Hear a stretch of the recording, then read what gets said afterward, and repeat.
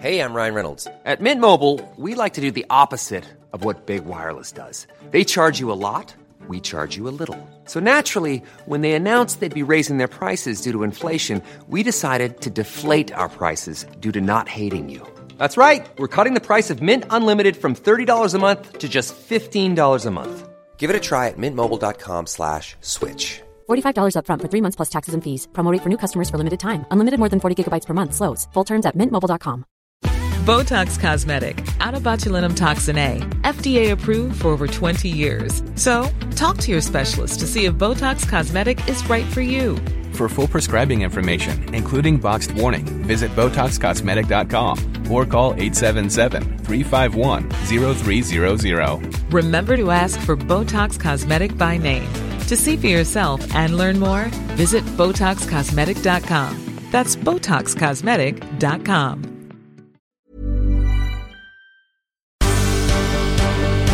The Michael Reid Show podcast. Tune in weekdays from 9 on LMFM. To contact us, email now, michael@lmfm.ie. Friday morning, the 18th of January. Good morning, with much debate and discussion from now till 11 a.m. This is Michael Reid on LMFM. The British Prime Minister says it is impossible to rule out a no-deal Brexit. In a letter to the leader of the Labour Party, Theresa May wrote, "It is not within the government's power to guarantee no deal, as this can only be done by securing Parliament's approval." Jeremy Corbyn has said he will not participate in cross-party talks to overcome the impasse until he receives a guarantee that the UK will not leave if a deal has not been agreed. The other way the UK could guarantee it won't leave the EU without an agreed deal is to call the whole thing off and remain in Europe. The PM says, however, that she is not prepared to overturn the result of the referendum held 2.5 years ago. Let's talk about this with an independent member of the European Parliament, Marian Harkin. Good morning and thanks for joining us. As things stand, would you agree that there are just these two options, Mrs May deal, including a backstop, or the UK remains? Well, good morning, Michael, to you and to your listeners. No, I don't agree that they are the only two options. I think the vote in the House of Commons last week, whereby Mrs May had to come back next Monday, within 3 days of the vote on last Monday, with a plan B, as it were, if her plan was shut down. I think that clearly showed that the House of Commons would not support a no-deal Brexit. I can understand why Mrs May is saying to Jeremy Corbyn, look, I can't guarantee this, because I suppose at the end of the day, none of us can guarantee anything. But I think it is very clear, and I've said to you many times that no British Prime Minister will jump off the cliff of a no-deal Brexit. I think what we can see now very clearly, Michael, is that the House of Commons won't jump off that cliff. But we all know that sometimes history happens by accident and that the unintended happens. So I suppose nobody can guarantee it. But given that Labour will not support a no-deal or will not stand over a no-deal, we know that there are many people in Mrs May's party, in the Conservatives, that will not countenance no deal. So I think that tells us that the numbers are there, at least, in the House of Commons. What are the other options then, do you think? I think the other options, well, she's talking, in inverted commas, at the moment, consulting, and I think... But the EU won't countenance any deal that doesn't include an Irish backstop, will it? That's right. So that's one option, and that's the only deal possible, or they could remain. So what other options are there other than leaving? Well, Barnier has said this week that any deal with the UK will have to have a credible backstop at its heart. So that they're sticking with that. But remember, Michael, what the backstop is.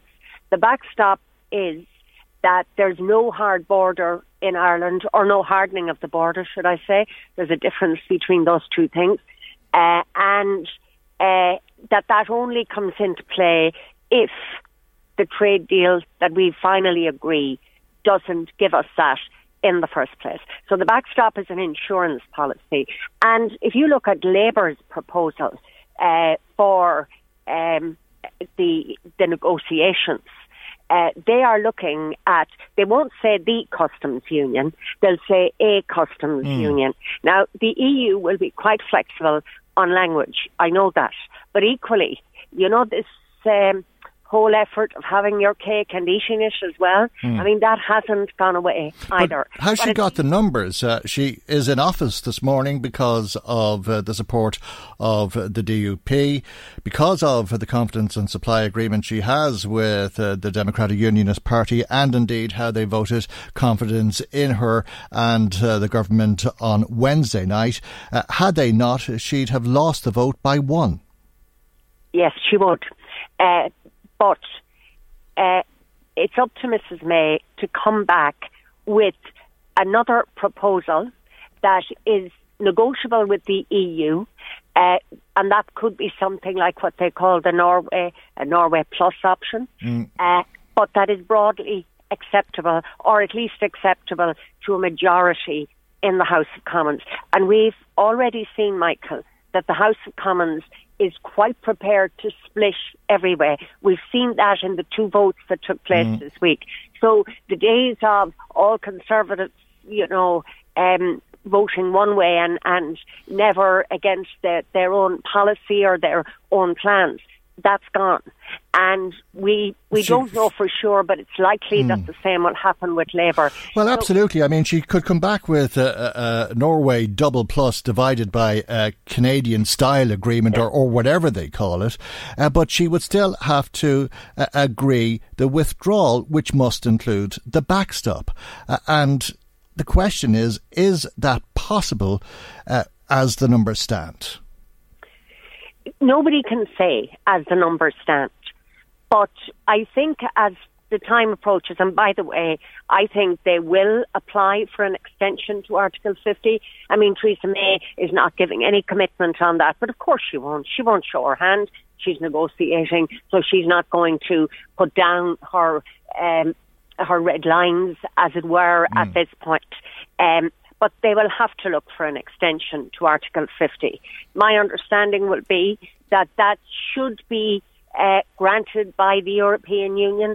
Maybe there'll be some conditions on it, in the sense that there has to be some sort of a political process, because, you know, while we're transfixed by this here, and rightly so, in many other parts of Europe, yeah, it's important, but it's not crucial, it's not essential. And the further east you go, the more true that is. So Europe has its own issues and its own problems and needs to deal with them. Brexit is one of them. For some countries, it's massive. For others, not at all. So, you know, Europe also needs to get its business done and get on with its plans and policies, etc. So they will, I believe, grant an extension, but not just if the British come and say, look, we think we need another 6 months, would you give it to us? I think the answer may be yes, but equally they will have to say what they're going to do. Michael, it's back to what it always was back to. What do you want? We know what different factions want, but what we don't know is some agreed policy platform. And I think painstakingly and painfully that may be starting now. We have no evidence as yet that there is any sort of a common or agreed platform. But you see, last week, many in the Tory party told Mrs May that if she reached out to the Labour Party and pulled them on board, they would walk. So all of that painful stuff has to be got through, and that's going to take some time. And Michael, unfortunately, you and I and many others will be speaking about this, I believe, for, I won't say years to come, but certainly for many, many months to come, before I think we get a clearer picture as to, number one, what's on the table, number two, what's possible to negotiate, and number three, what any sort of final agreement might look like. All right, and Mrs May is to bring forward a proposal to MPs on Monday. Yes, she is. This is important and confusing. Maybe you can clarify it for us, because Monday is the 21st of January, and the agreement is that there needs to be a deal in place by the 21st of January, by Monday. And if that is not the case, the British government has to make a statement within 5 days on what the UK plans to do. This is according to the Withdrawal Act of 2018, apparently. Yes, so I think we're going to see very soon some request on the extension of Article 50, because time basically is running out and nearly has run out. And just if you hear the headlines this morning as well, Michael, pharmacists in the UK running out of essential drugs because people are stockpiling. Yesterday we heard the news that 2 nuclear energy plants in Wales that would have, I think, delivered certainly up several thousand jobs in construction and maybe a couple of hundred longer-term jobs shelved by the Japanese. In the last period of time, something like 7 nuclear plants that were to be built, I think 5 of them are paused. One of them is going ahead and the other one is unsure.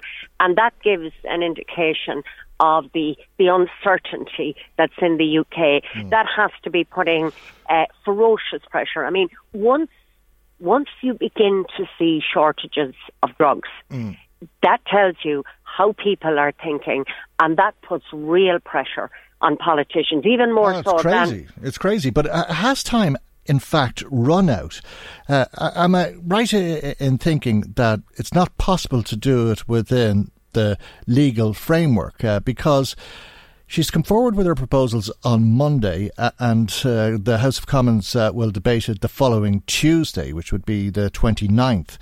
But under European law, the European Union Withdrawal Act of 2018, if they don't make their position known by this Monday, they have to make a statement within 5 days on what they plan to do, and that doesn't appear to be possible. So does that mean that they have to apply for an extension this week?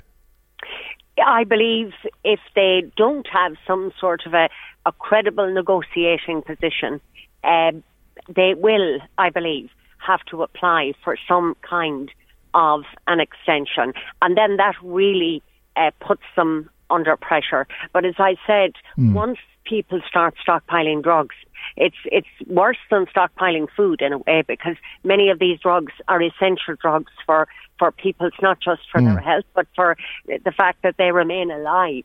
Now, that scares people very badly, and of course then that's a vicious cycle, because people get frightened and they try to access the drugs, and pharmacists are complaining that the costs are increasing significantly. And that's, 2 months out from what would be the date when Britain would leave the EU. So that's an indication of, something that even governments have no control over. But there's no guarantee that this extension will be given or how long it'll last for, is there?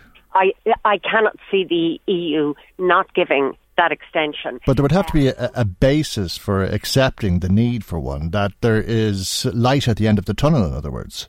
Yes, there would have to be a basis for that.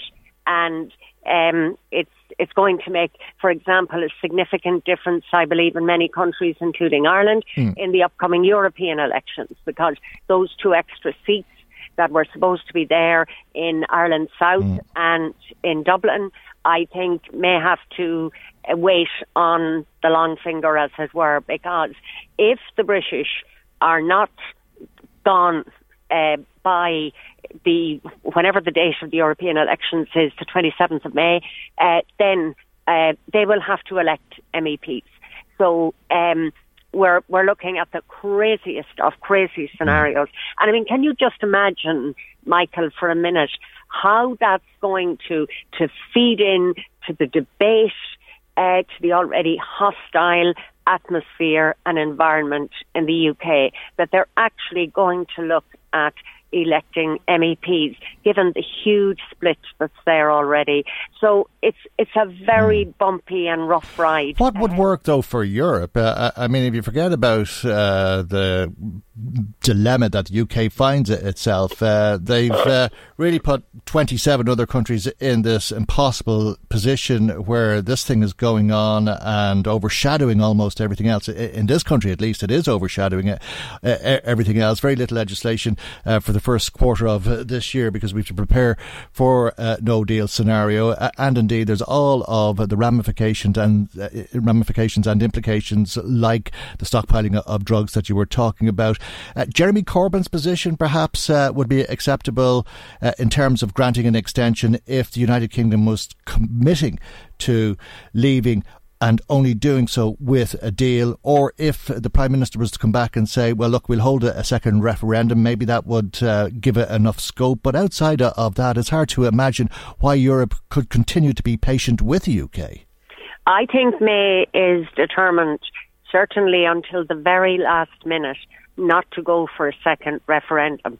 I read something the other day, and the title of it was, Last Plan Standing, as in last man standing. And if the second referendum becomes the last plan standing, if Parliament cannot find agreement on something that is negotiable with the EU, then we may get to that point. But I think we are a distance from it.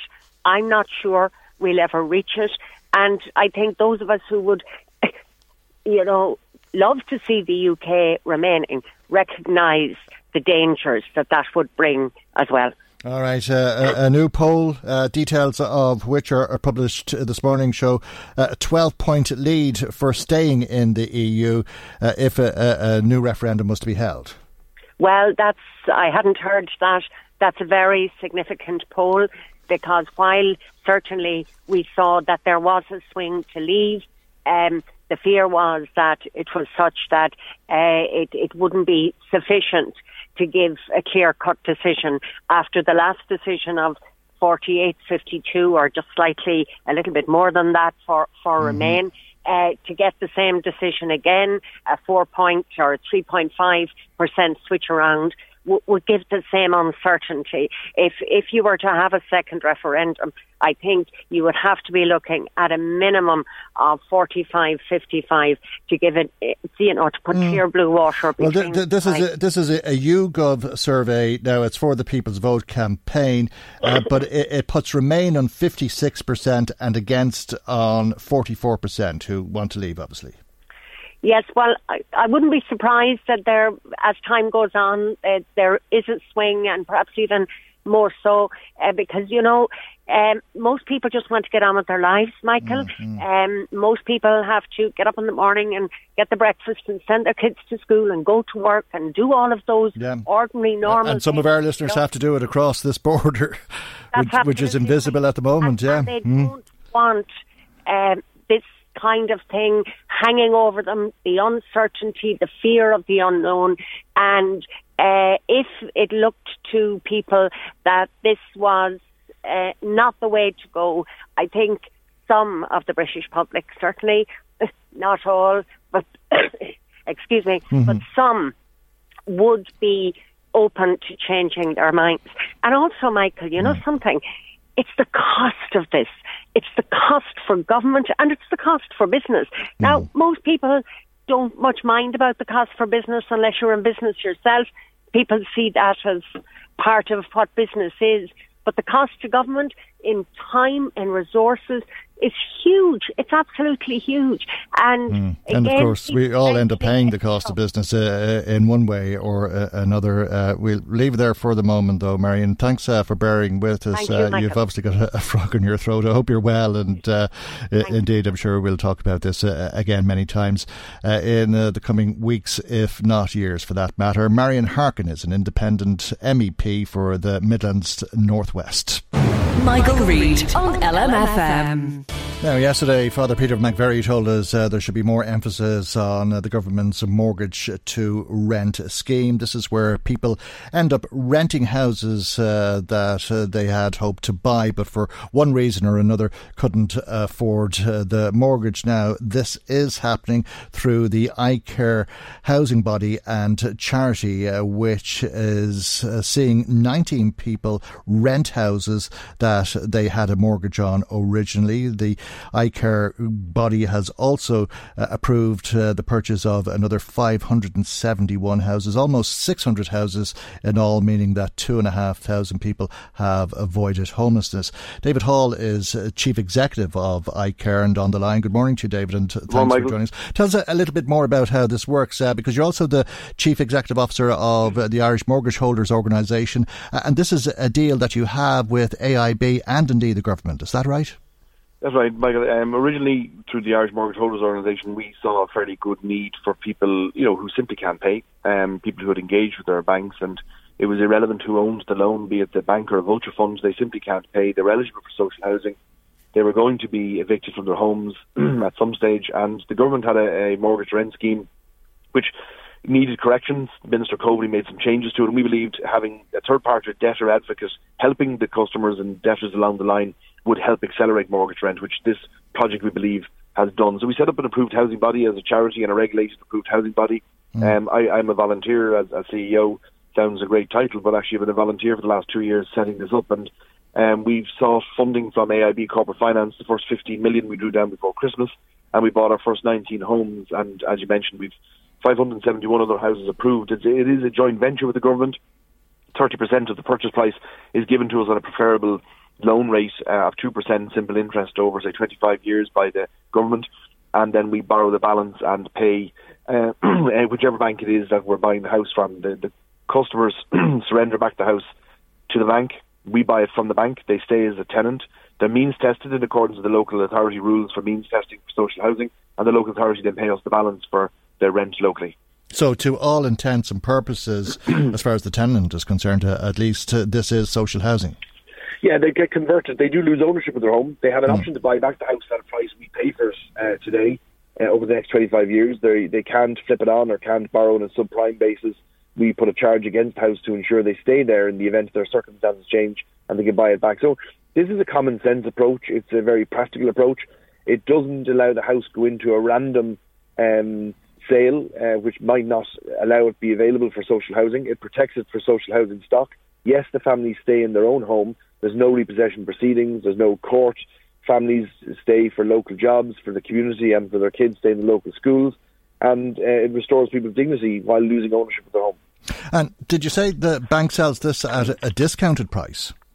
So mortgage rent, the way mortgage rent works is when we borrow to buy the home, just give an example of a €100,000 house, and we get 30% of that €30,000 from the Department of Housing via the local authority for a 25-year long-term loan. We borrow 70%, 70,000. So if the rent locally matches the 70,000, then we can buy the house for 100,000. But if the rent locally didn't allow us repay the 70 and the 30,000, we'd have to adjust the purchase price to allow us buy it for that price. So it's like a mortgage calculator in reverse, Michael. Whatever the local rent is, can only pay how much we can borrow and pay for the house. So AIB, EBS and Haven Mortgages and Permanent TSB have agreed in advance discounted prices for us to buy houses for, to ensure this works, particularly in rural areas, because one of the flaws in the process previously of mortgage rent was the property price was too expensive to buy the house to match the local rent from the local authority. And can they pick and choose which houses are available to you? No, the eligibility criteria is that the customers must fall into 2 or 3 categories. Number one, the house has to be of a modest value, which is 280,000 outside Dublin, 365 inside Dublin. The family and the total net income of the family home must meet the local guidelines for social housing. So this is a very prescriptive programme. It's a very clearly designed programme to help those most in need and those who absolutely would enter homelessness, because people don't enter social housing anymore because there is no social housing. They enter homelessness and emergency housing projects. And this is the least expensive option because HAP is more expensive and emergency accommodation is more expensive. This is just normal, traditional council rent. Okay. And what is the minimum? Because, as you say, the council rates apply, and that depends on your income, doesn't it?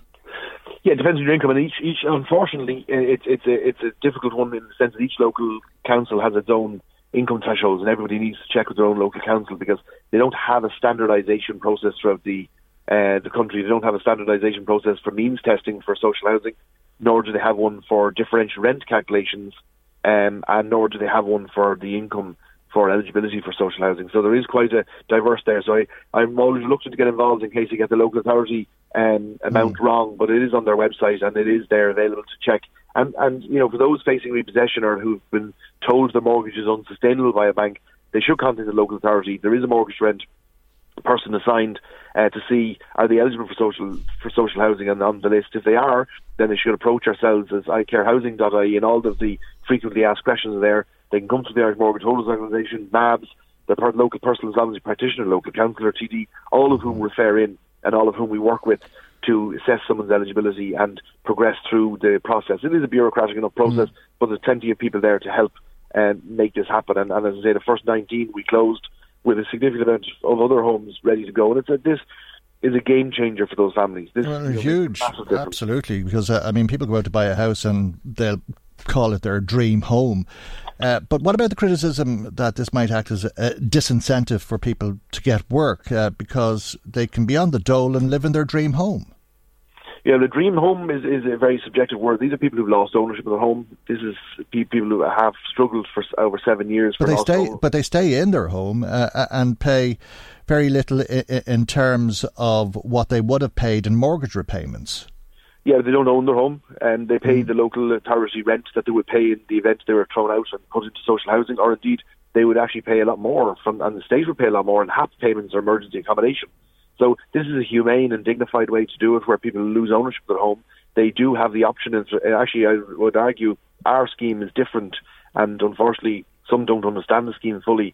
The actual incentive is for you to get back on your feet again. And the reason the incentive is to get back on your feet again, you're being afforded the opportunity over a 25-year period to buy the property back or to get a new mortgage on the property at the price we've paid for it today. You can't flip it on, and we put a charge on the property to ensure the difference between today's price and the price of the day you buy it is locked in the form of a judgment to ensure that you can't flip it on. You must live in the property. But actually the incentive is reverse.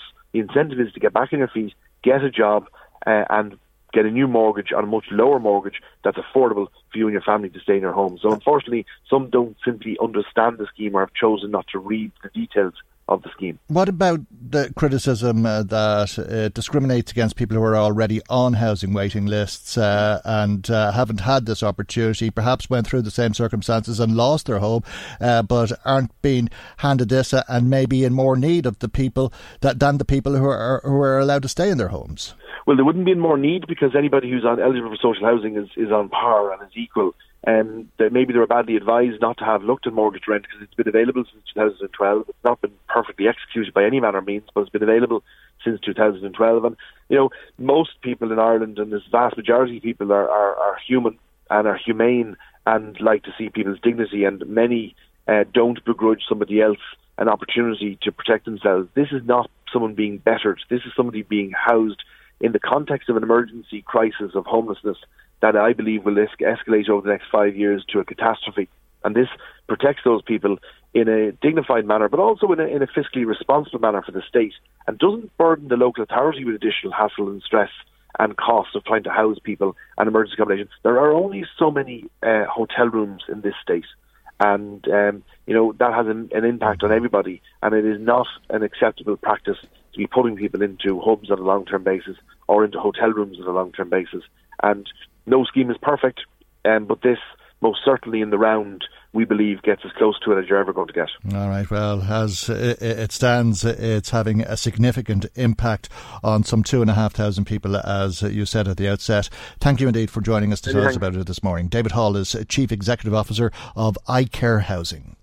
Michael Reid on LMFM. Most of the crimes that are committed in rural Ireland go unreported, according to Michael Healy-Rae, who's a TD in Kerry. He was speaking to a private member's motion in the Dáil that was brought forward by independent TDs that would establish a rural crime task force, review how bail is granted to people, see that free legal aid is not given to repeat offenders, review trespass laws, make funding available to schemes such as Text Alert or Business Watch, invest in Garda over time, commit to Garda initiatives like Operation Thor, and see more rural Garda stations reopen. Michael Healy-Rae is on the line with us, and a very good morning to you, and thank you indeed for joining us. You say that you know of 9 people personally who were victims of crime, and just 2 of those 9 had reported it to Gardaí. Yes, first of all, Michael, I want to readily acknowledge the work done by our whip of our group, Deputy Matthew McGrath from Tipperary, and the people that prepared a lot of the wording and that went into this motion. It's a very important motion because I believe that rural Ireland is under attack. And what I mean by that is that with an improved road network in many areas, people who live in cities, thugs, blackguards, villains, they can easily steal a motor car, a high-powered car, travel a long journey, go to a rural area, commit horrible crimes, terrorise our older population, which is a thing I have a particular hang-up on. And I'm not for 1 second trying to say that one crime is okay and one crime is not. But I want to highlight the fact that any person that will, break into an older person's house and put a hand on that older person and hurt them or terrorise them, or even when they're out of their home, to break into their home and steal their hard-earned belongings. These are the people that, one day for them, we wouldn't be here at all. And we must readily recognise that our parents, our grandparents, aunties, uncles, people that we all adore, and to think of those type of people, their personal lives being interfered with by a roaming gang of these scum. And you see, these people, they're the worst type of little gurriers, because they're really cowards behind it all, And if they went into a house where they expected to meet maybe perhaps an elderly person, and if some fine, big, strong strapper of a young man was to confront them, I can guarantee you whether it would be 1 or 3 of them, they'd be gone. They'd be gone like the little worms that they are. But if they come across an elderly person, it is likely that we'll hear about it because we hear about these crimes when people fall victim to them. And I suppose there's no such thing as a victimless crime. But the impact is probably less obvious in some incidents. And you were talking about someone's belongings being taken from inside their car after somebody broke the windscreen, somebody's home heating oil was taken on them.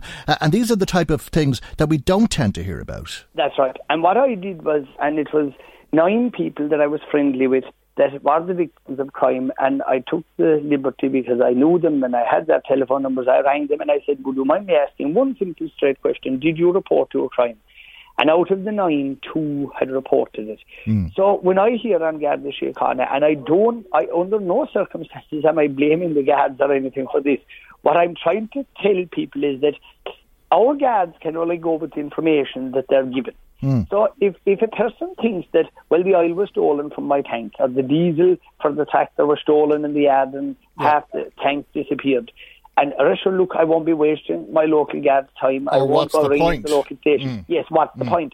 But you see, the point is, if you don't report it, it's not a statistic. If it's not a statistic, the guards, and then in turn the politicians, like the Minister for Justice, then absolutely no fault if he's either, will stand up on the Dáil and say, well, rural crime is exaggerated because there's not that many actual reported incidents. And your ring around is not what you would call a scientific survey, but it is very real. They're real people. You spoke to them and you discovered that 65% of the crimes had not been reported.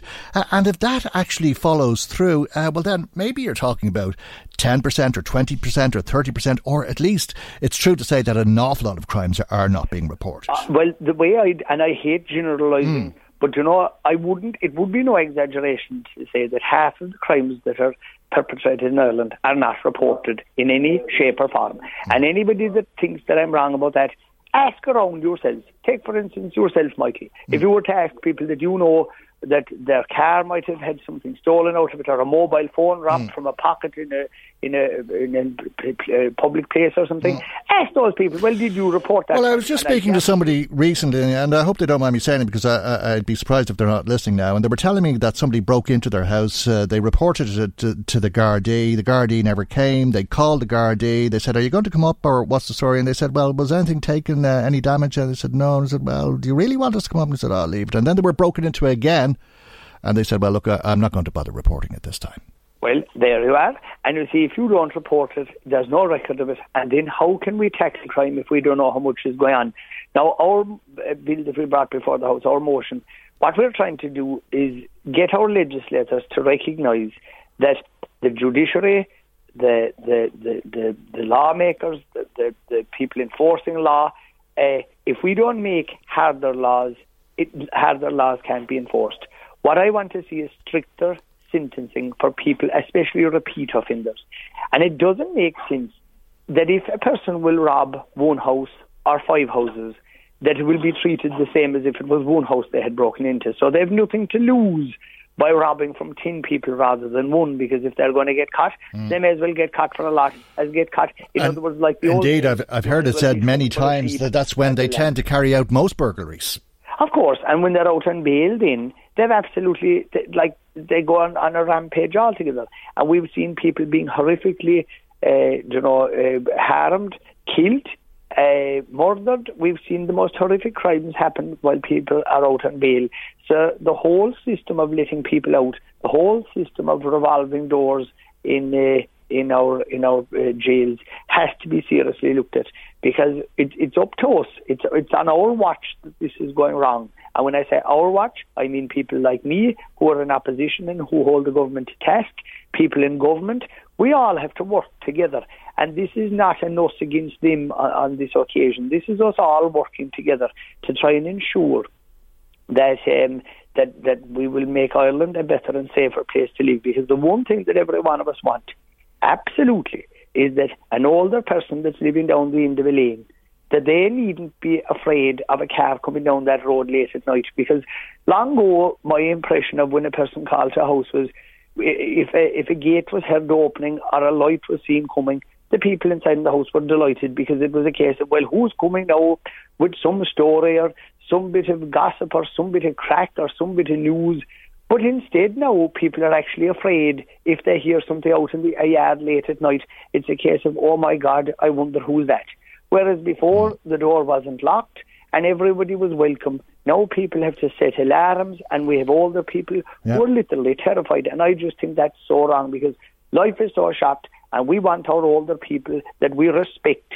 We want them to be able to live in happiness, and that they won't be worried about everything, and that they can be looking forward to their grandchildren calling to see them, and that they needn't be afraid of anything. And I think that's so important. Okay, and I did note as well that the ongoing criminal feud in Drogheda was mentioned during the debate by Declan Bronick, but we have to leave it there for the moment, and thank you indeed for joining us here on the programme this morning. Any time at all, all right? Much appreciated. And good luck to all yourself and your listeners for the new year, and I wish you all every good luck, health and happiness for 2019. Very nice. Thank you very much indeed, and many happy returns to you, and thank you, as I say, for joining us this morning. Independent TD for Kerry, Michael Healy-Rae. Michael Reid on LMFM. Now let's find out what you've been saying to us. Marie Kearns joins us with some of the calls and text messages that have come to us this morning. Good morning to you, Marie. Good morning, Michael. Brendan was in touch, and he has a pain in his head, Michael. He wants to tell us, and the reason he has the pain in his head is because he's sick of listening about Brexit and Theresa May. Okay. I thought you were going to say he was out last night.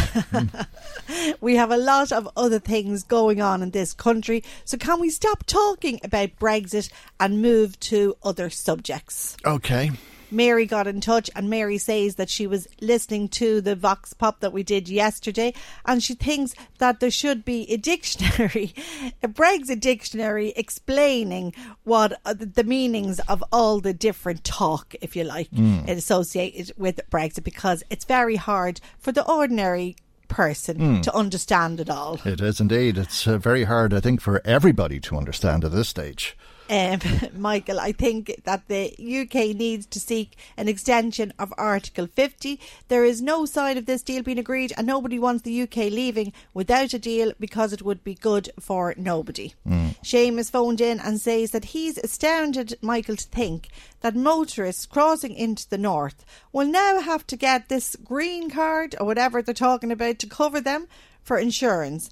And is it right what they're saying, that you'll have to notify your insurance company in advance if you're going to travel so that you'll be covered? This is absolutely ridiculous, and I don't know what is going on that very same subject.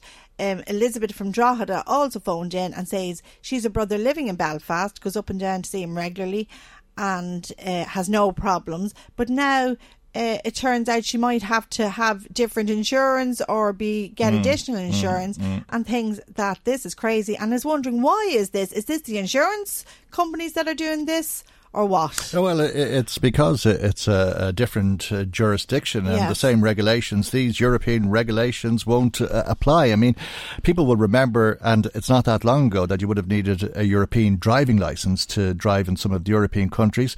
Today, you don't need that. You just go over, and your own licence, your Irish licence, is a European licence. And if Britain isn't in the EU, well, then it's not a licence that applies in that jurisdiction. And I think that's the problem, and that's the green card, to say that you are licensed and insured as a result. From Paul, who texted in, would you please, Michael, ask Jim Wells, when you talk to him again, would he, when we get a beautiful united Ireland, continue to live in a beautiful united Ireland? Or would he do like his party leader Arlene Foster said several months ago, when she said she will leave our beautiful Ireland when we become united? Just curious, says Paul. Yeah, well, I imagine Jim Wells would say that you'll never see a united Ireland, and if you do, he won't be alive. It'll be that far away. And Mark phoned in to say that he cannot understand why politicians in the UK, and indeed the DUP in the north, are so against the backstop, that to him it makes complete sense when most people, if you're in any way sensible, says Mark, don't want to do anything that might jeopardise the peace process. Yeah, but what did he say? People are against what? The backstop. The what? Oh, Michael, stop. The backstop. Is that the opposite of a front stop?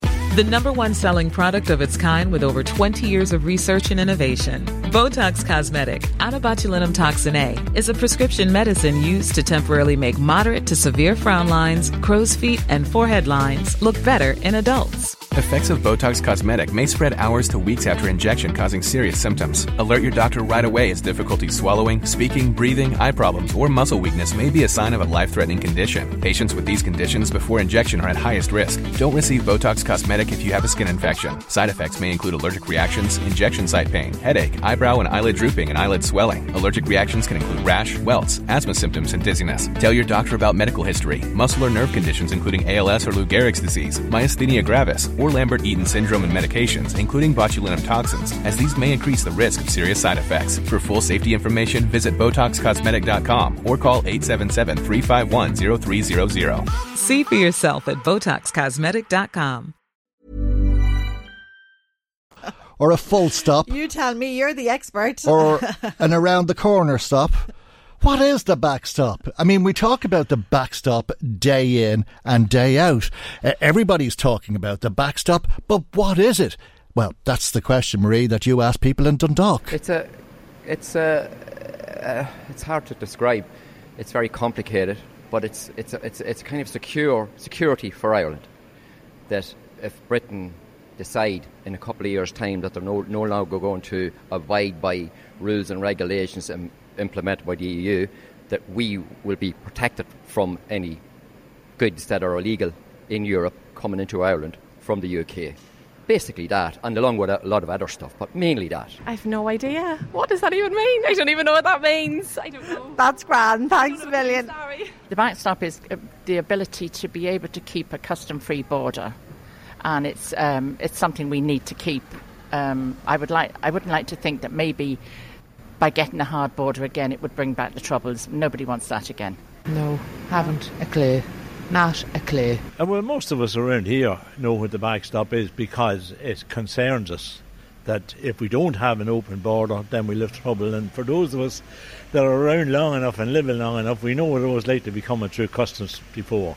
I wouldn't have a clue what it meant. I don't be really looking at politics, so. You know, like Ireland and UK, like usually being like a common travel area, it won't happen. Like whatever happened between the EU and the UK, it's not going to happen between Ireland because it's different. Dealing with Ireland and UK, it's totally different because the UK took part of Ireland, so they can't disagree with Ireland. The backstop is if there's no deal, or not if they come to a deal until the trade deal gets done, the North stays in alignment with the EU. So essentially that means the whole UK is going to be in alignment with the EU because May has said that there won't be any difference between the North and the UK. So backstop pretty much means everything stays the same until a new trade deal is signed. It's sort of a hold back on it, yeah. Would that be, backstop, I don't really understand that one really, no. But that'd be my take on it, a sort of hold up on it, yeah. Not really. I'm confused again over that. There's different reports about it. There's a lot of concern, but I guess is that no matter what happens, there will not be a hard border. And I think that's what our government is looking for, is a deal, but with no hard border ever. All right. Well, I think, Marie, sometimes the simplest of questions are the most difficult ones to answer. But I think most people have the gist of it there. And put very simply, the backstop means that Northern Ireland will remain in the single market and the customs union until such time that another deal is agreed with the other 27 European countries. So, what else have people been saying? Well, if I can just stay on Brexit, if I can, for one or two more comments. Margaret texted in, and Margaret says, Theresa May didn't put that deal to MPs on her own. She had Davis, Johnson and Raab, who all accepted it, but then turned tail and ran, just like Cameron. That's four men who couldn't take the heat. At least she stood her ground. When is it the UK want they want to be out, but they want to have the benefits of being in, and you can't have it every way. OK, thanks, Margaret. I think we better get a telephone line connected to London now, because that might come as a surprise to Johnson, Davis and Raab. We had a tweet from a listener to say that during your discussion yesterday with Senator Gerald Nash, to say that the UK Labour Party policy is not to stay in the customs union, rather it's to have a customs union with the EU. Very different things with very different impacts on Ireland.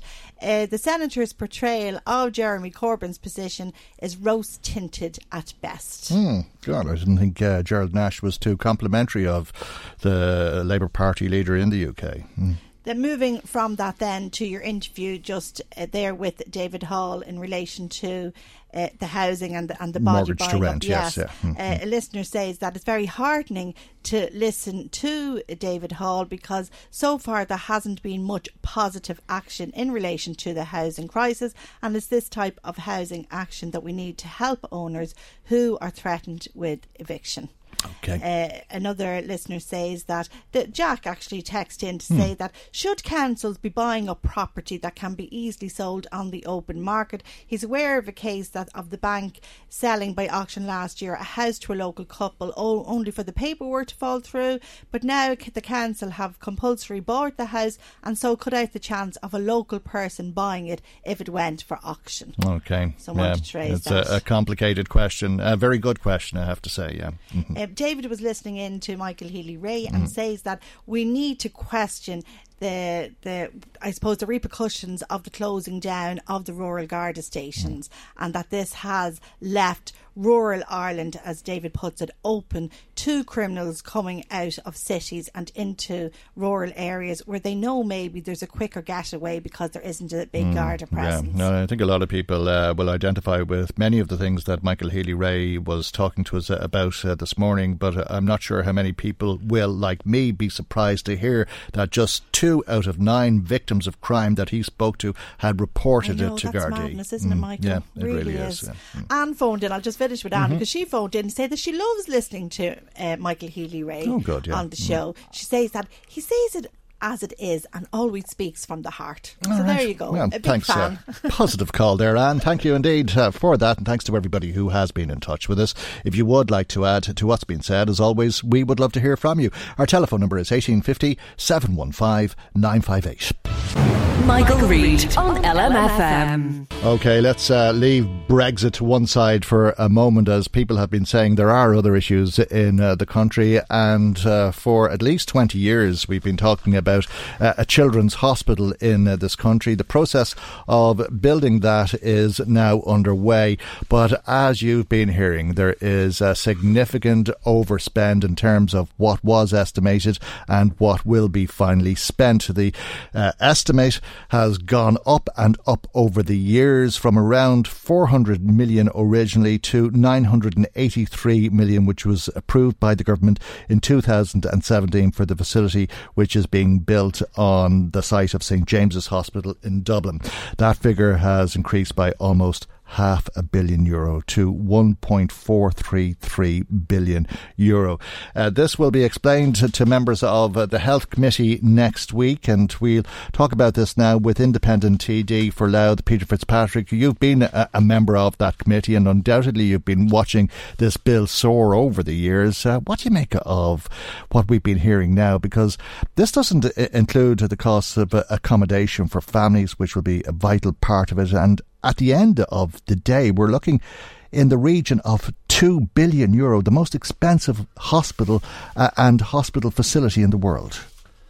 Michael, first of all, thank you very much for inviting me onto your programme. The first thing is, this is absolutely a disgrace.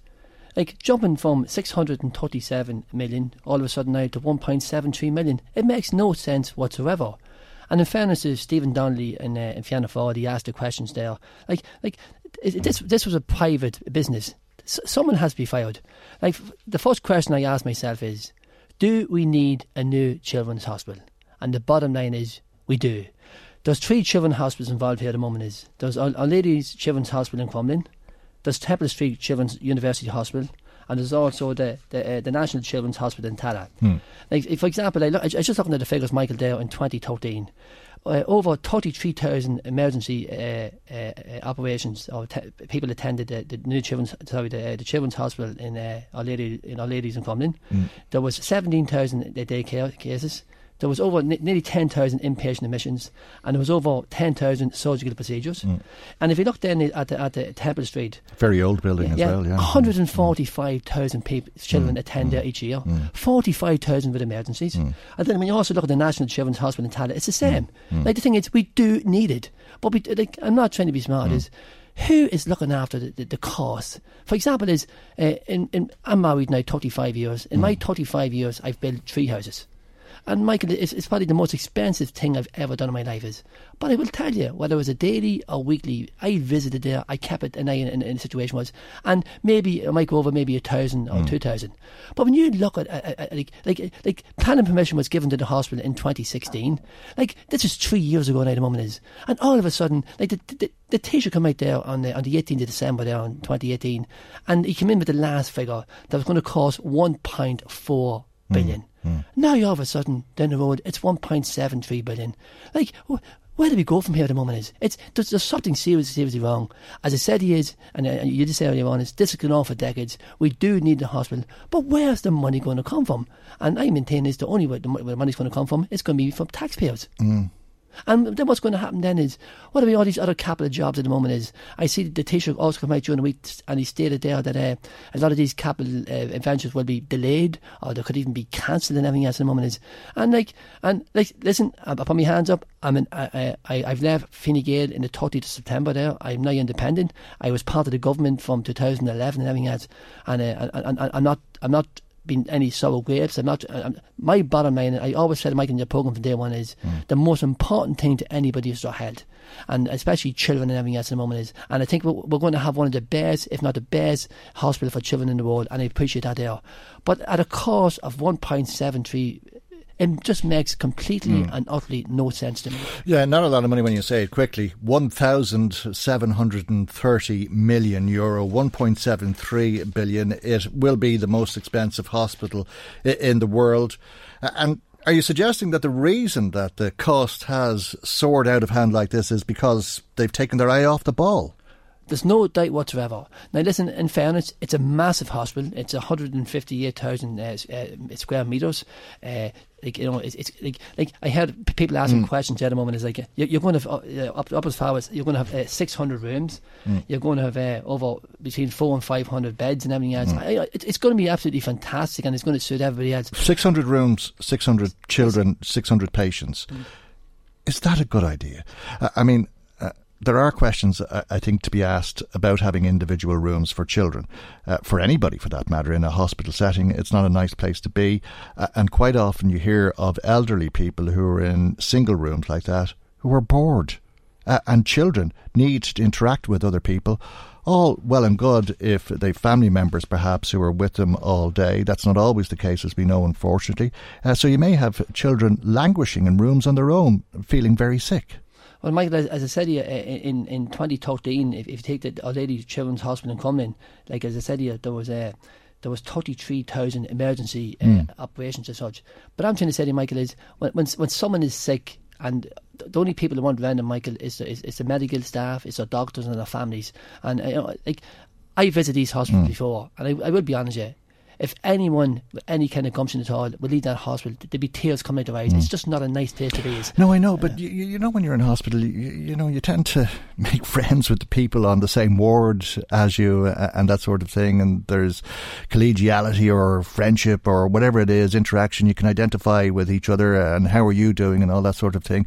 And children are no different in that sense, but they also need some stimulation. And to be in a room on their own, in particular for children who don't have people coming in to them, family members and that sort of thing, I'm not sure if it's the wisest way forward. Well, Michael, I believe also there is also a play area for children there at the moment, and in fairness, this is going to be one of the best hospitals in the world. Oh, I know, but some of these children will be bed bound. Yeah, but Michael, there's going to be 3,600 staff there at the moment. There's going to be a lot of people interacting there at the moment. I don't think there's a family in Ireland that never at one stage had to take their children to one of these hospitals. And even if it's an individual room and you're outside, people will always mingle with everybody else. But I'm just saying the reason this hospital isn't built is for they're looking after children that's really, really, really sick. Oh, I understand. And you go into hospitals and A&Es, people will tell you, are like war zones, and nobody wants that. But do we need to go to the other extreme? And the reason I'm asking it is because I think it's a valid question in terms of the child's care and their well-being when they're in the hospital, but also in terms of the cost. This cost could be reduced dramatically if there weren't single rooms for every child who is a patient in the hospital. Well, I presume before they even thought about building this hospital, I'm sure that they got all these specialist people that's involved in children's hospitals all around the world. I believe that the government would have visited other hospitals in other jurisdictions as such. And as they did it in a geriatric unit in St James's Hospital as well, and they have single rooms for elderly people who are there. And they brought in all the experts in the world, and they said that was the best thing for them. The older people are giving out; they're bored. Michael, there's a massive difference between a young person, especially children from 1 year or even young up as far as maybe 7 or 8. Maybe so, but the expert said it was good for older people. The older people who were there said, or some of them at least, from what I hear, said, no, I'm bored. I'd like somebody to talk to. Well, I know for a fact if my child or my children had to go to the children's hospital, I would want to make sure that they're getting the best service looked after. I feel as though having a room, an individual room, I don't see a problem with that there. As I said here, as the child progresses, there's a play facility for the child to go down. As far as I'm concerned, there's experts that would have visited all over the world. Okay. And like the bottom line at the moment is this has gone on for decades. And maybe you're right. I'm not going to hammer the point or anything like that. It's just a point in terms of looking at the cost. That cost could have been reduced, and maybe it would have been for a good purpose, but maybe not. So let's move on from that. No, I do agree with you. There's something seriously wrong here. Like all of a sudden in 2016 it was costing 637 million. Now in 2019 it's going to cost 1.73 billion. There's something seriously wrong there at the moment. It's over 100%. And if you have a look, they're talking about extras of 450 million. Like 450 million mightn't seem a lot to a lot of people, but I was just looking there this morning, coming into your programme this morning, was 21 million for additional for sanitary fittings, theatre lights, 94 million for drainage pipes. Like these are all things that should be included in stage one. Like 27 million extra for fire sprinklers and fire protection. There's one thing too, when you're building a hospital, which is a public hospital as such, like, and you have people coming in from the streets, like these are things, these are simple things that even a child would know these things have to be put in. Because the bill is actually 1.43 billion. Yeah. Equipping it brings it up to this figure of 1.73 billion, which is what, an extra 300 million. Michael, also 90 million for extra for an extension of an extra 9 months. 90 million, 22 million for contractors' claims. What's contractors' claims? And then all of a sudden, what's the 90 million? That's an extension. I presume that's to pay wages for the extra time that people will be working on the project, is it? Yeah, 90 million for 9 months extension. Like this hospital's going to open in 2022, which is fantastic. So it's 10 million in salaries per month. Per month. Would that be just salaries? Or maybe it's the hire of equipment, or what is it? Well, no, because they've other money here. We did see this here. 20 million was for omissions in stage one designs. They left out cables, they left out pipes and cladding. Like, left them out. Like to me, like these... this board was set up, and they're supposed to have the best of people in these boards. They have architects, consultants, planners, engineers, and all of a sudden they're leaving out simple things. Hold on a second. How does that work? I mean, you said you built 3 houses, right? If you think back on those houses and your builder came back to you and said, we forgot to do the wiring, you'll have to pay us twice to do the wiring. Actually, you'll have to pay us twice to do the wiring, and you'll also have to pay us to strip the wall down and then replaster it. What would you say to them? Michael, I remember years ago, Michael, I had my own electrical wholesale business, and a man came in and he paid me €2,000 cash for work, which was grand, no problem at all. And he handed me the money, right? And he says to me, count the money. And I didn't count the money. I trusted him. That man left my premises. I counted the money. There was £100 short. I couldn't go after that man and ask him for that €100 because I trusted him. This tender's out since 2016. Quotations have been given. They've been given ample opportunities. I'm not trying. But if it was your house and the builder hadn't wired it, you'd say to him, "I'm not going to pay you again for that." But you'd say you should have done it in the first place. That was your job. That's what I'm paying for you to begin with. The government is paying people to look after this. Like, have they no insurance over this here at the moment? Is like, I'm not. For example, the thing is, when you're building this hospital, it's probably broken down to maybe 4 or 5 different main jobs in the thing, and like, as I said to you, is the Minister for Health, is the Taoiseach, is there no one examining this in a weekly or a daily basis? This is the biggest project we have in Ireland, and in fairness, the whole world is looking at what we're doing here at the moment. And it's well underway, but is there a risk that they might forget to put the roof on it? Well, and we'd have to pay for a second roof. Well, I don't think too many people with a confidence there. Like as I said to you, Michael, is if you got someone to do your house or do a job for you, and they left a simple thing out, they made the money there, as I said, in drainage. Like, drainage is one of the first things you do. Like, this St James's side. It's, in fairness to me, it's a huge site. It's a huge thing at the moment. Yeah. And there's one thing for sure. It's supposed to be a 12-acre site. One of the first things you do will be checking the drainage. Yeah. And leaving the drainage out there at the moment, it makes no sense whatsoever. And then also 22 million for contractors' claims. Like, what is that there? And there's also a 36 million for additional staff, office insurances. And it just adds up and adds up and adds up. I'm just saying to myself, who was looking after this job for a start? Like, the Minister for Health and the Taoiseach, they have to take responsibility for this. This is taxpayers' money. Like, in your programme there last week, we have nurses who's looking for pay rises, we have teachers looking for pay rises, and these are people that's doing a fantastic job.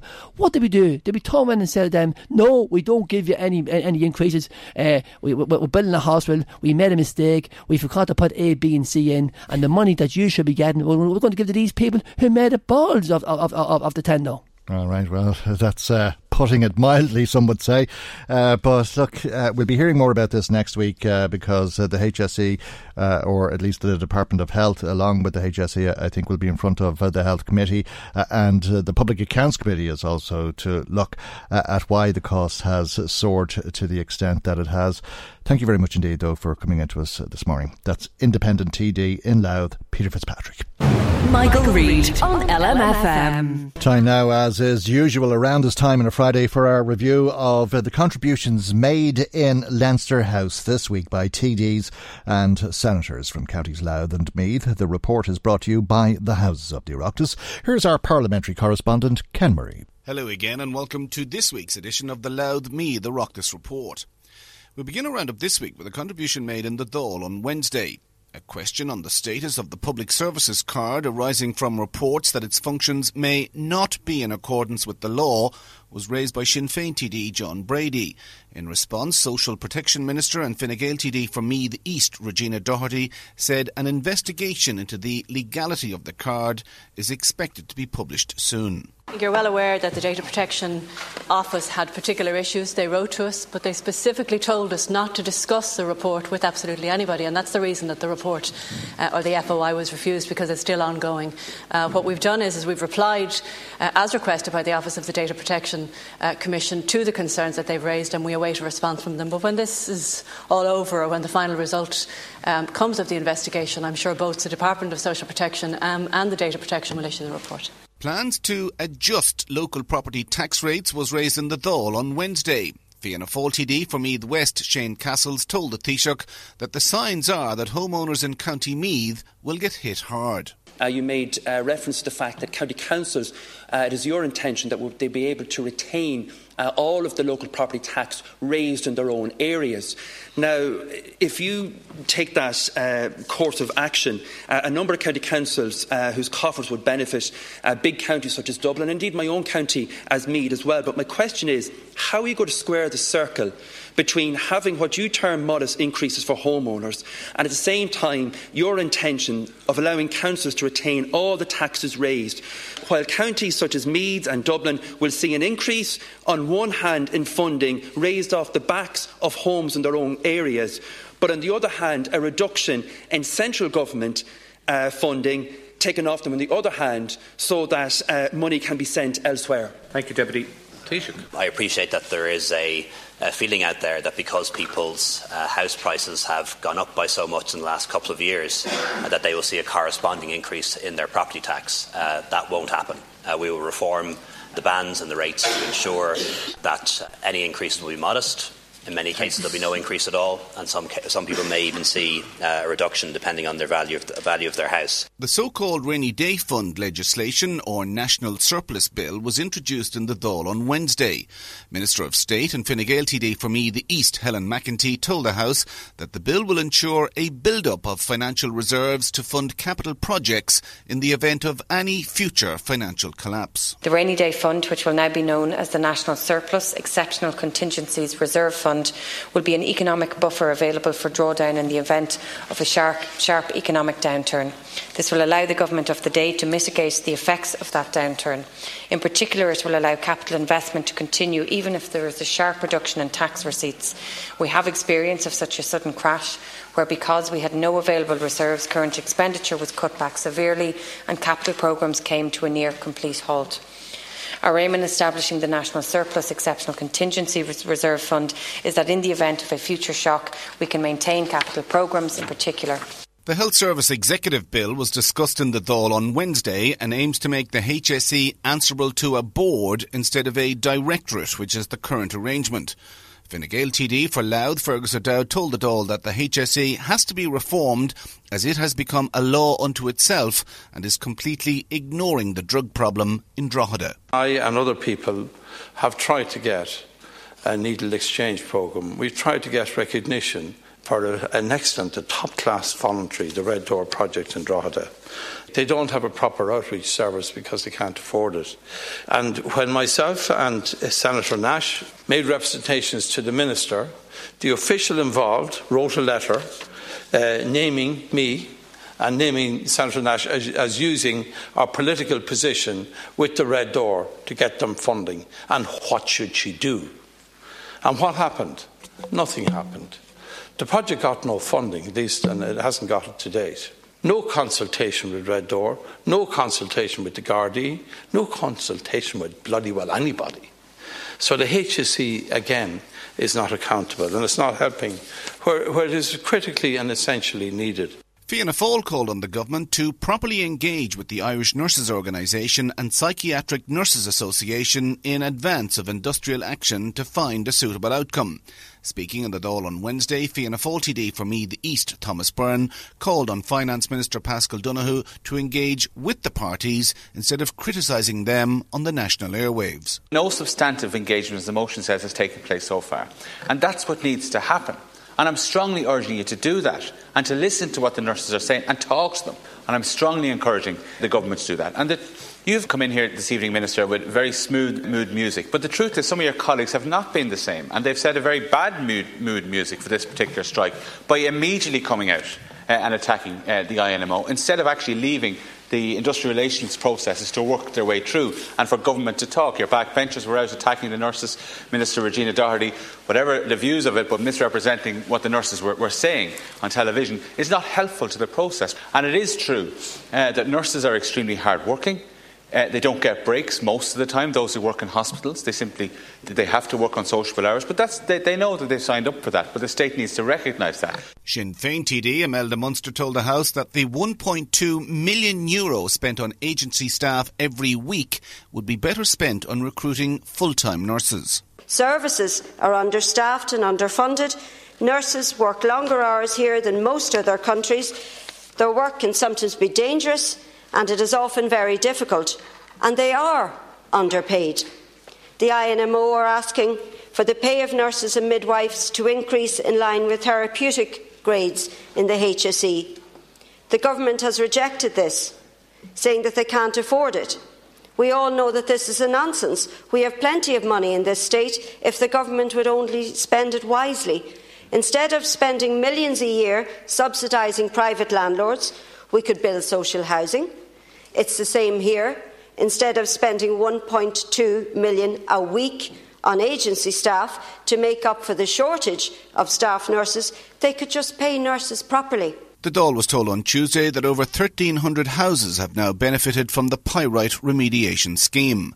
Minister of State and Fine Gael TD for Meath West, Damien English, said the budget committed so far for the works is €32 million. The latest figures bring up to date on this indicate that a total of 2,243 applications have been received under the pyrite remediation scheme. Of these, 1,801 dwellings have been included in the scheme and the applicants notified accordingly. 494 applications have been validated and referred to the Housing Agency for the assessment and verification process, while another 199 applications are at the initial application and validation stage. 149 applications under the scheme were not successful. Of the 1,801 dwellings have been included in the scheme to date, 174 are at remedial works planning stage, 27 are at the tender analysis stage, 268 are under remediation, 1,332 are complete. A sum of €32 million is available to fund the operation of the pyrite remediation scheme this year. This allocation will facilitate the remediation of some 460 additional dwellings and is a clear signal of the continuing importance attached by government to addressing the issue of significant pyrite damage in dwellings. Sinn Féin TD for Louth, Jerry Adams, called on the government to confirm if it will or will not reconstruct customs posts on the border once Brexit takes effect. He made his call in the Dáil on Thursday. Last week, Minister Ross suggested that border checks are inevitable in the event of a no-deal Brexit. And Minister Ross is right, unless the government refuses to establish these checks. So the government has a responsibility to spell out its position, to state clearly and unequivocally that the government will not erect customs checks or posts on the border, and that you will take the opportunity to confirm that the government will not reintroduce a physical border on this island. Minister Heather Humphreys, in response, did not specifically answer Deputy Adams' question. Elsewhere, a call was made for retiring Gardaí to be allowed continue on in the force if they so wish to help tackle rural crime. Fianna Fáil TD Declan Brannock made the comments on Tuesday night during a private member's motion calling for the creation of a rural crime task force. We should consider extending the voluntary retirement to Gardaí who wish to continue until we reach the recruitment levels that are required, thus keeping the experience that is needed. The setting up of what I consider a low call number on a regional basis, and also has to be cross-border around the border, for both the community alert systems, that people have a recognisable, very recognisable number, into a monitored answering system. There should be no bail for repeat offenders, and electronic tagging, especially for those who are involved in gun crime. And that contribution by Fianna Fáil TD Declan Brannock concludes our Louth Meath Oireachtas summary for this week. So until next time, this is Ken Murray for the House of the Oireachtas Weekly Report. Thanks, Ken. And Ken Murray will have another Louth Meath Oireachtas report for us in around the same time on next Friday's programme. The reports are brought to you by the Houses of the Oireachtas.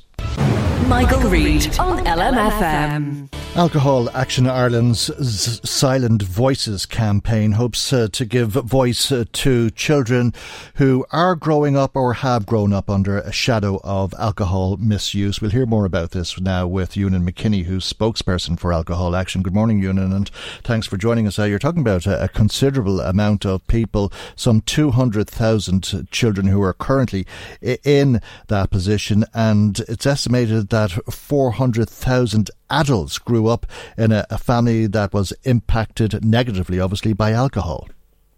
Yeah, thanks very much for having us on, Michael.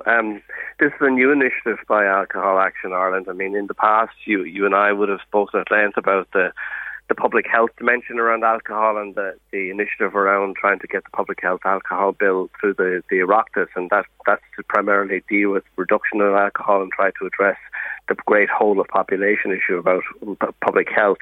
And what we're trying to do with this particular new initiative now is to move on into a new space to highlight for people just the harms experienced by others and due to other people's drinking. And typically the hardest example, sadly, in this instance is first and foremost, I suppose, children today. As you say, it is well recorded that 1 in 6 or 1 in 7 children are experiencing some degree of fear or anxiety in homes in relation to the alcohol consumed by others in that family situation.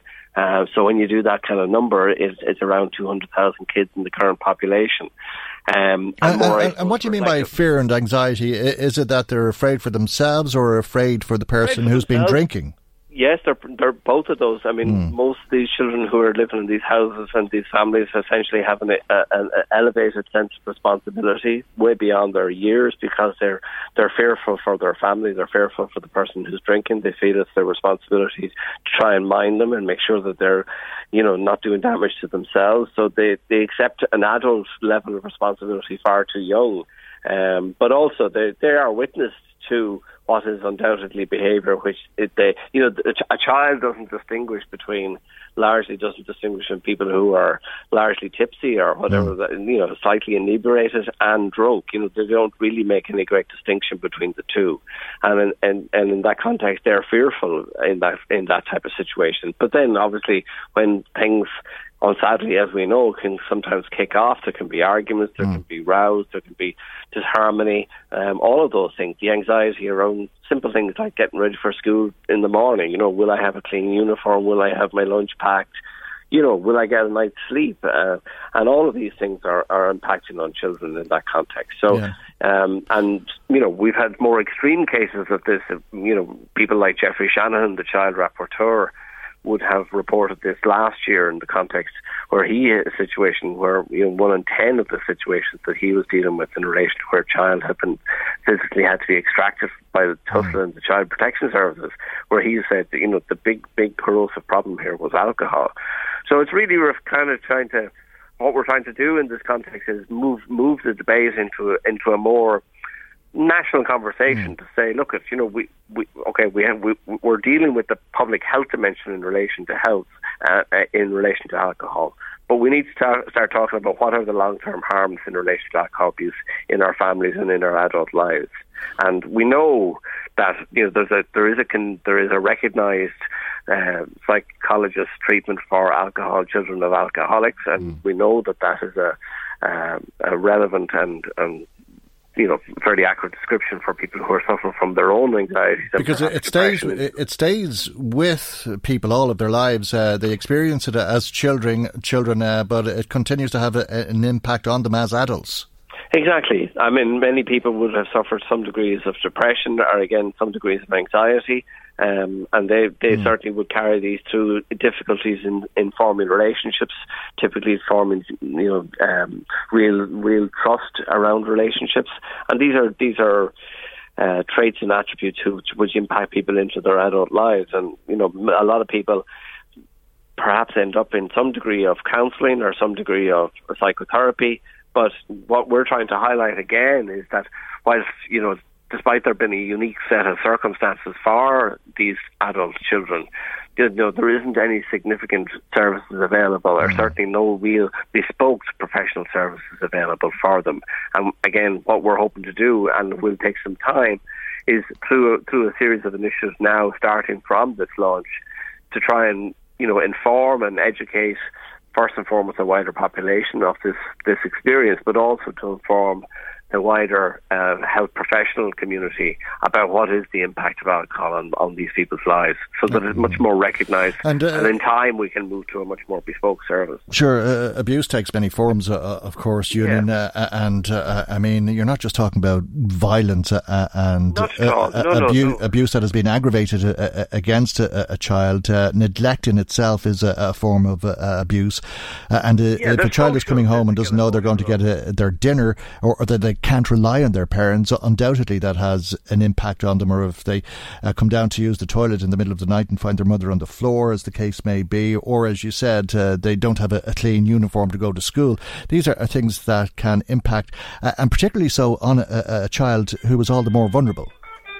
Yeah, exactly. And what we're trying to highlight in that is that there is social, physical, emotional and psychological harm being caused, albeit inadvertently perhaps. I mean, people genuinely probably don't necessarily understand the impact that they may be having. Obviously, in a situation where you have extremists, we know from our data that approximately 6 or 7% of people who drink are addicted. They are that heavy level of dependency, and we can imagine very clearly what the trauma that might be in those types of situations.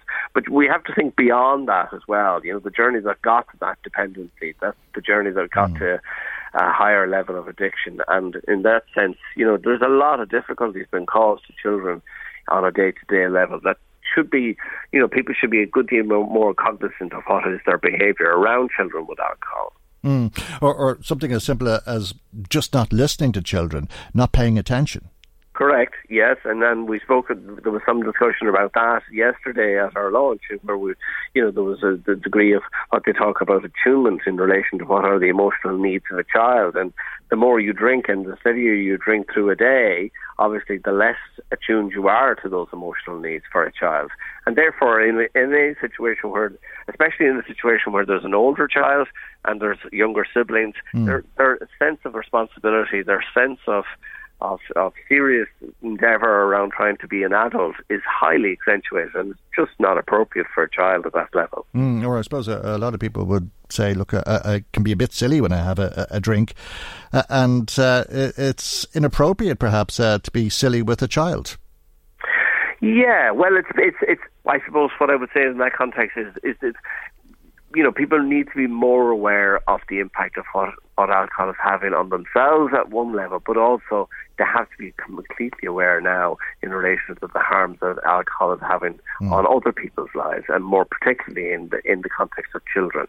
And if we look at the situation in relation to how historically the pattern of alcohol consumption in Ireland has, since the 1960s, when we had a very moderate level of alcohol consumption, and we did have problems with alcohol back then, there's no denying that.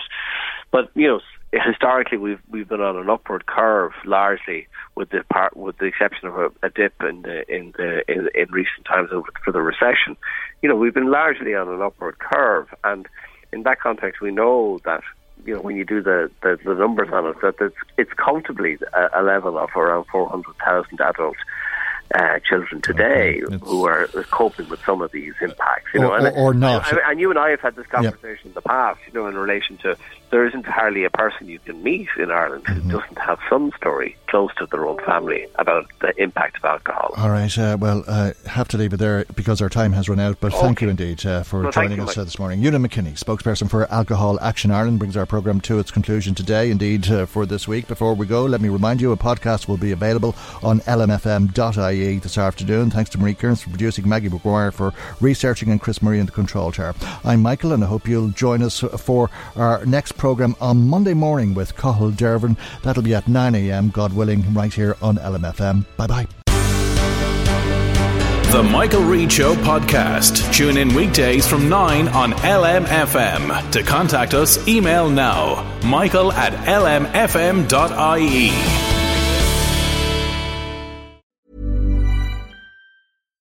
The number one selling product of its kind with over 20 years of research and innovation. Botox Cosmetic, onabotulinum toxin A, is a prescription medicine used to temporarily make moderate to severe frown lines, crow's feet, and forehead lines look better in adults. Effects of Botox Cosmetic may spread hours to weeks after injection, causing serious symptoms. Alert your doctor right away as difficulty swallowing, speaking, breathing, eye problems, or muscle weakness may be a sign of a life-threatening condition. Patients with these conditions before injection are at highest risk. Don't receive Botox Cosmetic if you have a skin infection. Side effects may include allergic reactions, injection site pain, headache, eyebrow and eyelid drooping, and eyelid swelling. Allergic reactions can include rash, welts, asthma symptoms, and dizziness. Tell your doctor about medical history, muscle or nerve conditions including ALS or Lou Gehrig's disease, myasthenia gravis, or Lambert-Eaton syndrome, and medications, including botulinum toxins, as these may increase the risk of serious side effects. For full safety information, visit BotoxCosmetic.com or call 877-351-0300. See for yourself at BotoxCosmetic.com.